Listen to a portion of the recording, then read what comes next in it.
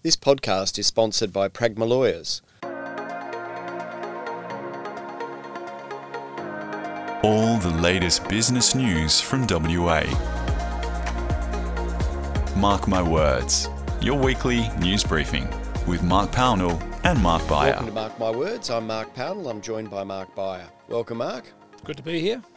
Coming up in this podcast, building sector woes, house prices, rental squeeze, office values, mining services deals, exploration boost, greenwashing and superannuation changes. Mark, first of all, there's been a lot of conjecture around where the building industry is at. Yeah, look, lots of news this week concerning the residential building industry. Part of the news coming from new data and part of it coming from some front page stories about what's going on in the industry. Big focus on BGC. Now, like every residential building company, I think across the country, they'd had a boom in demand a couple of years ago when all the state and federal governments brought in COVID incentives, and they've been battling to deal with that ever since. Yeah. And timelines are blowing out, costs are going up. And they made a loss last financial year. I think $42 million. In fact, both WA's two big residential building companies, BGC and ABN Group, both lost about $40 million. Yep. And in case of ABN Group, first time they'd ever lost money for the financial year. So, very telling. And lots of angry people out there who are still renting a house while they're waiting for their new home to be built. So they're squeezed financially and they're looking at timelines being extended out. Some home buyers have actually taken action, and there's a class action being worked on against BGC on behalf of people who felt they were misled about, they signed up to get a house built in a certain time at a certain price. Yep. And, it's now very tough for the builders to deliver on what the expectations were early on. So there's a particular focus this week on how BGC has responded, and there was some big front page headlines during the week suggesting that they'd suddenly stopped selling new houses so that they could try and cope with this backlog of incomplete or unfinished houses that are halfway through. Yep. Our understanding is that the truth is a little more nuanced than that. In fact, it was in June last year where the company started to significantly reduce sales in order to deal with the high volume of work that they already had in place.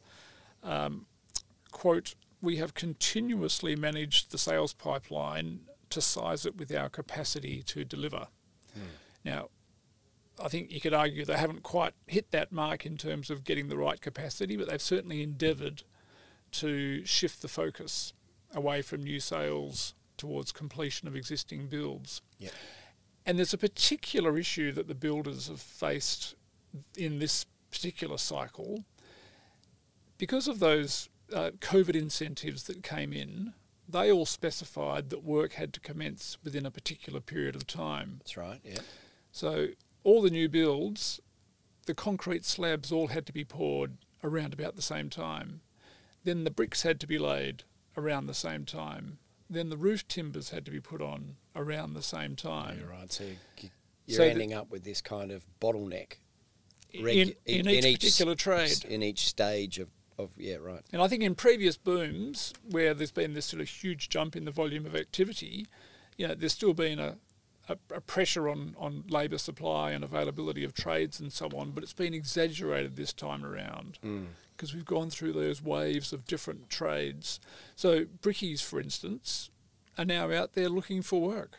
Yeah, right. Whereas 6 months, 12 months ago, I'm not sure exactly when, you couldn't find one. You couldn't find one. No money, yeah, got it. Yeah. So certainly a real problem. In terms of what's actually going on in the industry, new figures came out from the Bureau of Statistics on new house approvals. Number of approvals for WA in the month of January, 1,050. That was about half the level that we had in 2 years ago, January 2021. Yeah, right. So that shows that the industry went from a very quiet period, absolutely spiked in 2020, 2021, and now it's falling away. So still, total volume of work underway at the moment is high, but new sales have fallen away. And so in another 6, 12 months' time, or 18 months certainly, going to be very quiet in residential building. So yet again, stimulus, it all seems great, but, history shows that stimulus is, it's artificial, and it has all sorts of long-term or medium-term impacts that are, hard to predict. But maybe you could have predicted this a little more easily if you could see the numbers of houses, being ordered. And I guess, I guess building companies should know that too. They don't have to take the orders, but on the flip side, government's got to be a little bit careful about wanting to stimulate industries just to keep the economy going, because now what are they going to do? Stimulate it again because it's fallen off? Anyway. Yeah, certainly, and the politics came to the fore as well during the week. Mark McGowan was asked about the issues in the industry, and his response was to say, it's a problem because the industry is so buoyant. There's so much going on. But, as anyone in the industry will tell you, yes, we are busy, but our margins have been killed. We're really battling to deliver. So it wasn't... I think the comments from the Premier were not really in tune with what the industry is going through, and certainly with what home buyers are going through, or people building a new home are going through. Right, in the midst of construction. But, if we go back to the early stages of COVID, pretty much everyone was calling for stimulus, but I agree with you. There was too much, too quickly, concentrated in a very short period of time. Yeah. And they don't seem to know when to stop it. It's the same. Look at the building the education revolution during the GFC. Look at the stimulus for solar panels. They all just seem to become these runaway trains that end up people getting ripped off and things not working, and then businesses going broke and people losing their jobs. I don't know why. There just needs to be an ability to, manage that in a more, I think your word, nuanced way is the way to go. And I think governments are good at ratcheting up on the demand side. It's the supply response is where the problems typically arise. Yeah. And that's the classic thing at the moment. Supply of skilled labour, supply of materials. That's the problem. Yeah. And I didn't even get into pink bats. Now, there's that involved deaths. So, we've got to be careful. Right. Now, Mark, house prices didn't move that much in the latest numbers, just staying with residential building really in a way. Yep, we had the latest figures from CoreLogic. Perth house prices dipped very slightly, 0.1% in February, very similar to what happened across the country. But just looking further into those numbers, a few interesting insights. One, it's always good to remind people about where we sit in terms of median house values to the rest of the country. Perth, 561,000. Now, that's the cheapest of all the mainland capitals. Mainland and Tassie, even cheaper than Hobart. And about half Sydney. Sydney's median house price is still sitting north of $1 million. I think from a national or East Coast perspective, the big trend there is that the market has stabilised. There hasn't been a lot of movement. And the commentary from CoreLogic is that there's been a low supply of housing stock, and that's been a big factor there. Capital city listings across the country are down 17% from a year ago. But when you talk to REWA and get the Western Australian data, it's quite a different picture. They talk about a fall in listings of only about 4%. Right. So, as we've discussed many times, the Perth market is not in sync with the rest of the country. So, look, if you look at the national figures, very modest growth in house values in Perth over the past 12 months. Yeah, but there's still supply. So, if you want to buy a house, it's a more normal. Normal's not the right word, is it? It's just a more steady market. Yeah, right. But the big, I guess, point of conjecture that everyone's worrying about is interest rates. A, the impact of rate rises that have already occurred, and B, how much further the Reserve Bank is going to go. Yep. They're a lot more hawkish in their commentary about inflation and the need to go hard on interest rates to try and sort of stamp down on inflation. So we've got another 2, possibly 3. Some people even talking about 4 further increases in official interest rates. Now, if that comes through, going to be a big fallout in many industries, including residential properties. Yep. Okay. Well, we'll have to just watch and see. I think we've said enough about that over the last few weeks and months, where we sit with that. And then I guess, related there, Mark, there's also a rental squeeze. So what's the latest there? Look, that's particularly tight in Western Australia. The vacancy rate in Perth, currently 0.7%. If you talk to people in the industry, they say the normal level is around about 3%. Yep. So we're well below that. Median rent in Perth, $535 per week. That's up 19% over the past year. So, yeah, really tough if you're out there trying to find a place to rent. Yeah. And this is in a market, right, where you've got the state government trying to get, going to the UK to try and get people to come and work here. And then the other bit, which you've already mentioned, there's a whole lot of people who are waiting for houses to get built, and I assume that's in the possibly tens of thousands or so. Well, they've got to rent, so they'll be impacting the market as well, right? Yeah, look, that was a point. Kath Hart from the Real Estate Institute of WA talked about that as one of the factors that's affecting what's going on here. So a lot of people who are still renting a property while they wait for their new home to be completed. Yep. And you're right, that's certainly in the many thousands in that category. The other interesting statistic that REWA pulled out, they looked at the rental bond data and said that in the past 2 years, nearly 19,000 rental properties have been removed from the market. Mm-hmm. And they talk about that as being investors who've exited the market, either to, maybe they're taking advantage of long-awaited capital growth, the modest growth that we have had, or to use the properties for themselves, or in response to rising interest rates. I was going to say most likely the latter there, I think. Yeah. Thinking, crikey, can I afford to have that extra property? But again, so someone sells an investment property, it's still on the mark.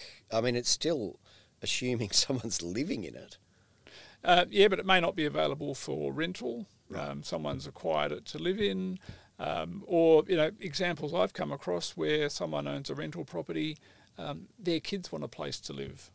So they make it available for the kids, which means the third-party tenants need to move out and find somewhere new. Yeah, and the other example, which we saw a bit of in the GFC, was people, not the GFC, during the pandemic, people coming back to WA and occupying the house that they'd previously owned and rented out whilst they were overseas. So, I don't know how much of that's going on. Not commenting, right. All right, and look, just sticking again with property for a little bit longer, there were some really interesting comments from a major developer about office values. Yeah, one of our journalists, Claire Tyrrell, went along to a property council lunch during the week, and one of the people on the panel was Gerard O'Brien. He heads up a company called Silverleaf Investments. So they're quite a significant player around the state. But mainly in retail, like shopping centres and the like, though, aren't they? That's kind of their core, isn't it? That's a large part of it, but it does go beyond that. I mean, to give you a few examples, a year or two ago, they bought the Bull Creek Shopping Centre, but also bought a office tower on St George's Terrace, 186 St George's Terrace. Yep. The Manning Buildings, that's an upgrade of one of the buildings on the pedestrian mall in Fremantle on High Street there.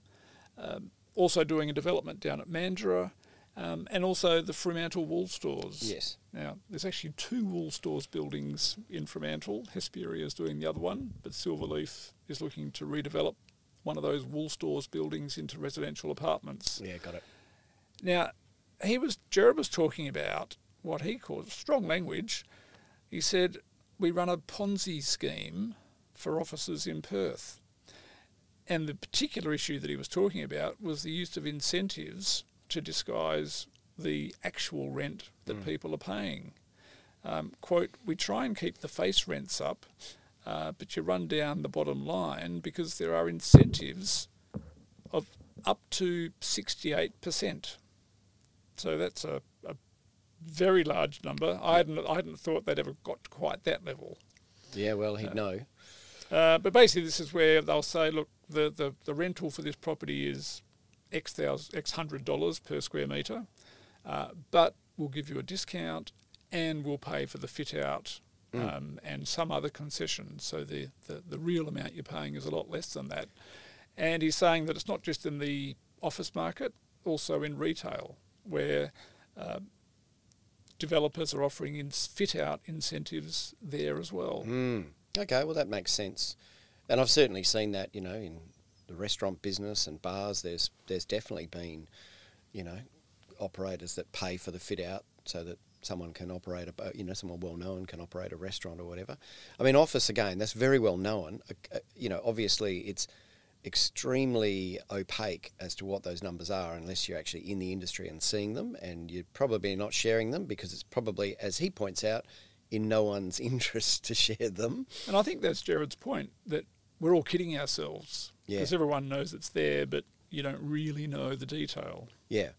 But the problem is, he's making the point that investors are actually investing on the headline rate, right? Like, it's 600 square metres, $600 per square metre, it's this many square metres, and it's a 5-year lease arrangement, therefore the building is worth X. And yet, if it's as much as that, and look, I was curious, Mark, I don't know if you've got the answer to this, when he says something like 68%, is he talking over the life of the lease, or is he talking about on an annualised basis? Look, he didn't give that detail. Right. Because it could be first year, that makes a lot of sense. You do hear of people having, perhaps not right in this market, but in previous markets, there's definitely been rent holidays and, 1 year rent free for people to move into brand new buildings and the like. It's all quite common. So I hear what he's saying. I don't know how you change it, other than, journalists digging harder and putting more noses out of joint. But it's a fair point to make. And I guess maybe, I don't know, do you have to have someone, if it's an investor thing, are investors getting the truth? I think that's the question that's being asked here. And a lot of them are listed, as listed property trusts, the like. Is that the right way to go about it? Yeah, and I think it also has a bearing on people going to the banks to borrow money. Yes. And then the banks are saying, well, okay, what's the rental yield you're going to get on this development? Mm-hmm. And are the banks fully appraised of what the true picture is, or are they also looking at headline rates? Yep. So yeah, certainly a concern across the industry where it is opaque, as you say, and I don't think that serves anyone's interest particularly well. No, and then just a last word on this, Mark, but having said that, at some point, we had occupancy rates way down. We had, terrible issues around this, around the pandemic and even prior to that. And yet we haven't seen a collapse in values of property. Do you know what I mean? Like, the people who are buying these buildings typically know the score and they know how it works. So, I'm sort of curious around, you could say it's a Ponzi scheme, but, is it really that people know that's the asset and they'll be able to sell it in 10 years' time for a bit more than what they bought it for? And what's wrong with that? So, intriguing. At Pragma Lawyers, we help our clients avoid and resolve legal disputes so they can focus on what's important. We do this by thinking outside the square to advance and protect our clients' interests in innovative and cost-effective ways. Based in Subiaco, our specialist lawyers assist in all aspects of business law, including dispute resolution and litigation, insolvency and restructuring, employment and industrial relations, property and business transactions. To find out why Australasian Lawyer magazine awarded us the title of Top Boutique Law Firm 2022, visit pragma.law today. All right, now change of subject. Mark, you wrote about an interesting mining services deal. MTI Group, they're a privately owned business out in Wangara. They develop the materials that are used in drilling and blasting. a great little Perth success story, recently sold for $125 million. So a nice return there for investors. A good example of a number of things. One is that expertise in mining services that we have in Western Australia that gets exported around the world. Yep. This company's got operations globally, and a lot of the big players, BHP, Anglo American, Newmont, Glencore, Vale, these are the kind of clients they've got. So, absolutely world-class clients. They've had the capacity, and I've talked about this more in the context, I guess, of the tech sector, but it's similar in mining services, where we incubate and build up really good businesses up to a point. Yep. In this case, they've had backing from a couple of local private equity firms. Back in 2013, Bankshare Capital invested in MTI and then took them up to a certain level. 5 years later, another group, Viburnum, run out of Netherlands. They've got a really interesting portfolio of businesses in that sort of mining and resources services companies. Yep. They came in, bought 90%, and they've taken them from around that 30, 40 mil valuation up to north of 100 mil. Challenge here is, you say, okay, who's going to be the long-term owner? Some of these businesses consider an IPO, but their earnings can be a bit volatile, and generally those deals don't get done or to a limited degree. But there seems to be much more appetite for businesses of this kind from big international firms. Now, in this case, MTI has been bought by a company called NAX. Now, they're owned by a major player in Chile. And we're seeing quite a few other cases like this just in the past 2 years. Micromine, Perth-founded mining software business, bought by a US firm. Access Mining Technology out in Canning Vale, been bought by Orica, which is an Australian company but global. Minavare, another Perth company, Kinetic Logging Services. These are all mining services, mining technology, all been sold to international players. Yep. And I think in all those cases, well north of $100 million. So, yeah, look, it comes back to that, this is an expression we've used many times in business news in the past 20, 25 years, branch economy. And it was a real, I remember it was such a big issue in the late 90s when all those branded businesses that we had were disappearing and being bought by national players, mainly in that context. Fast forward to this period, and now you're seeing international players, mining services, and for one reason or another, there are companies here that do the roll-ups and expansions, but generally speaking, it's the opposite way. I don't know. I mean, there's 100 million plus washing around mainly in Western Australian hands as a result. The employees are still here, and they need to be here because this is where the expertise is and this is where the action is. So it's a good thing, but it is, it's always that disappointing bit that we don't see more of those companies become, how can a Chilean company do it when a West Australian company can't do it? That's the disappointing thing, right?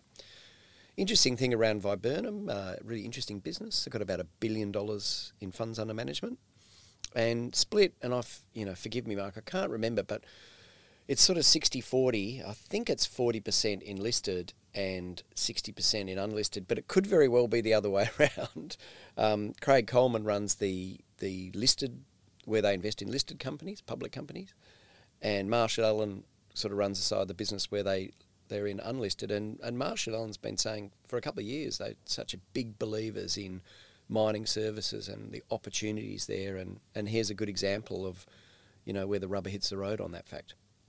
And one last little point, the chief executive of MTI Group and the person who's built it up over about 15 years, Nick Bodley, a 40 under 40 winner. Uh-huh. And I know you're in the middle of judging the current 40 under 40 awards. Yep. So another person that we can sort of look at as a good pick in prior years. Absolutely. And then we'll watch what he does next with his earnings and how long he's locked in and what his role is in the business, which is always pretty fascinating in these circumstances. Now, Mark, staying a bit on the mining side, December raisings for exploration were the highest. This is from BDO data, so the highest since they've been collecting the data and reporting on it in 2013. So what's driving it? Yeah, look, this is every quarter. BDO sort of adds up the numbers from all the listed exploration companies on the ASX. $3 billion was the amount that was raised in the December quarter. That was spread across, I think, 50-odd companies. And a few of the big areas, gold, rare earths, lithium. Sharif Andros, who heads up one of the senior people at BDO in their corporate finance area and does a lot of advising on the mining side, he sees them as big, as areas where there'll be continued strong demand. Yep. Because these are the commodities that the world needs. Well, gold, I guess, is a store of value, but lithium and rare earths, key ingredients that the world needs. Yep. And he says the mines that the world will need don't exist at the moment. That's right. Hence, a lot of money being thrown into the exploration stage. And which is our version of R&D, really, isn't it? It is, yeah. Yeah. And risk capital. The people are prepared to have a punt. And look, gold was very strong just in the quarter, raised nearly $400 million. De Grey Mining and Bellevue Gold, two Perth companies that featured prominently there. Rare earths, a good example there was Hastings Technology Metals. I think a good example about a company looking to commercialise something in a fairly high-risk area. Yep. But still able to attract very significant investor support. And then another good example out of Perth, Global Lithium. They're an explorer. They've got a few very promising projects, had a lot of support from investors who see them as potentially, one of the next big lithium miners. So look, really encouraging, I guess, to see the amount of support that's in there. There's a little bit of government incentive for exploration spending, but fundamentally it's private investors tipping money into this area, all excited. It's our version of Silicon Valley. That's right. You tip your money into a portfolio of explorers and you hope that one, maybe two of them comes off and delivers you that really big return. Yeah, no, exactly. And of course comes with that risk that, it's like startups. They go drilling somewhere and they spend millions of dollars on drilling and they might not find what they think they're going to get. So yep. And then, so that's one side is the amount raised in the quarter. That tends to jump around a fair bit. And then the other side is the amount spent per quarter, yep. which is much steadier. December quarter figure was $930 million.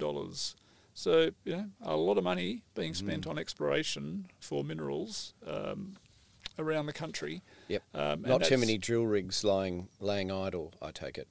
No, certainly not. And interestingly, within that, those commodities like gold, lithium, rare earths feature in spend, but also coal and oil and gas. So, a lot of debate, and we're going to come to this topic in a moment, about sustainability and environmental future. Yes. But in the here and now, it's still money important. talks. It's still very important. Yep. All right, well, let's shift to that, Mark. There has been a bit of regulatory activity around so-called greenwashing. Yeah, and look, so ASIC, the Australian Securities and Investments Commission, it's taken court action against Mercer Superannuation. So they have a big corporate super fund. And this is the first occasion where ASIC has ASIC's talked a lot about greenwashing, basically people being misleading in their claims about their environmental credentials. Yes. But this is the first time they've taken anyone to court regarding their alleged greenwashing conduct. But it's also what I found really fascinating, I think when you and I were discussing this, about what constitutes greenwashing. It's a bit broader than climate stuff. It certainly is. About any financial product or investment strategy in this context that is supposed to be environmentally friendly, sustainable, or ethical. Yeah. Now, in the case of Mercer, they invested in things like Heineken and Carlsberg, so alcohol, Treasury Wine Estates, alcohol again, but also gaming, Aristocrat Leisure, Crown Resorts, Tabcorp. These are all ASX companies. Yes. Now, they'd said to their investors, apparently, well, Yes. we're not going to invest in those industries, but they chose to. Which So is a little odd, right? It is, and that's the premise for ASIC's court action. Yeah. But certainly I hadn't thought about those sorts of things coming under the that umbrella of greenwashing. No, and I find this entirely confusing, Mark, because to me, greenwashing is where someone is investing.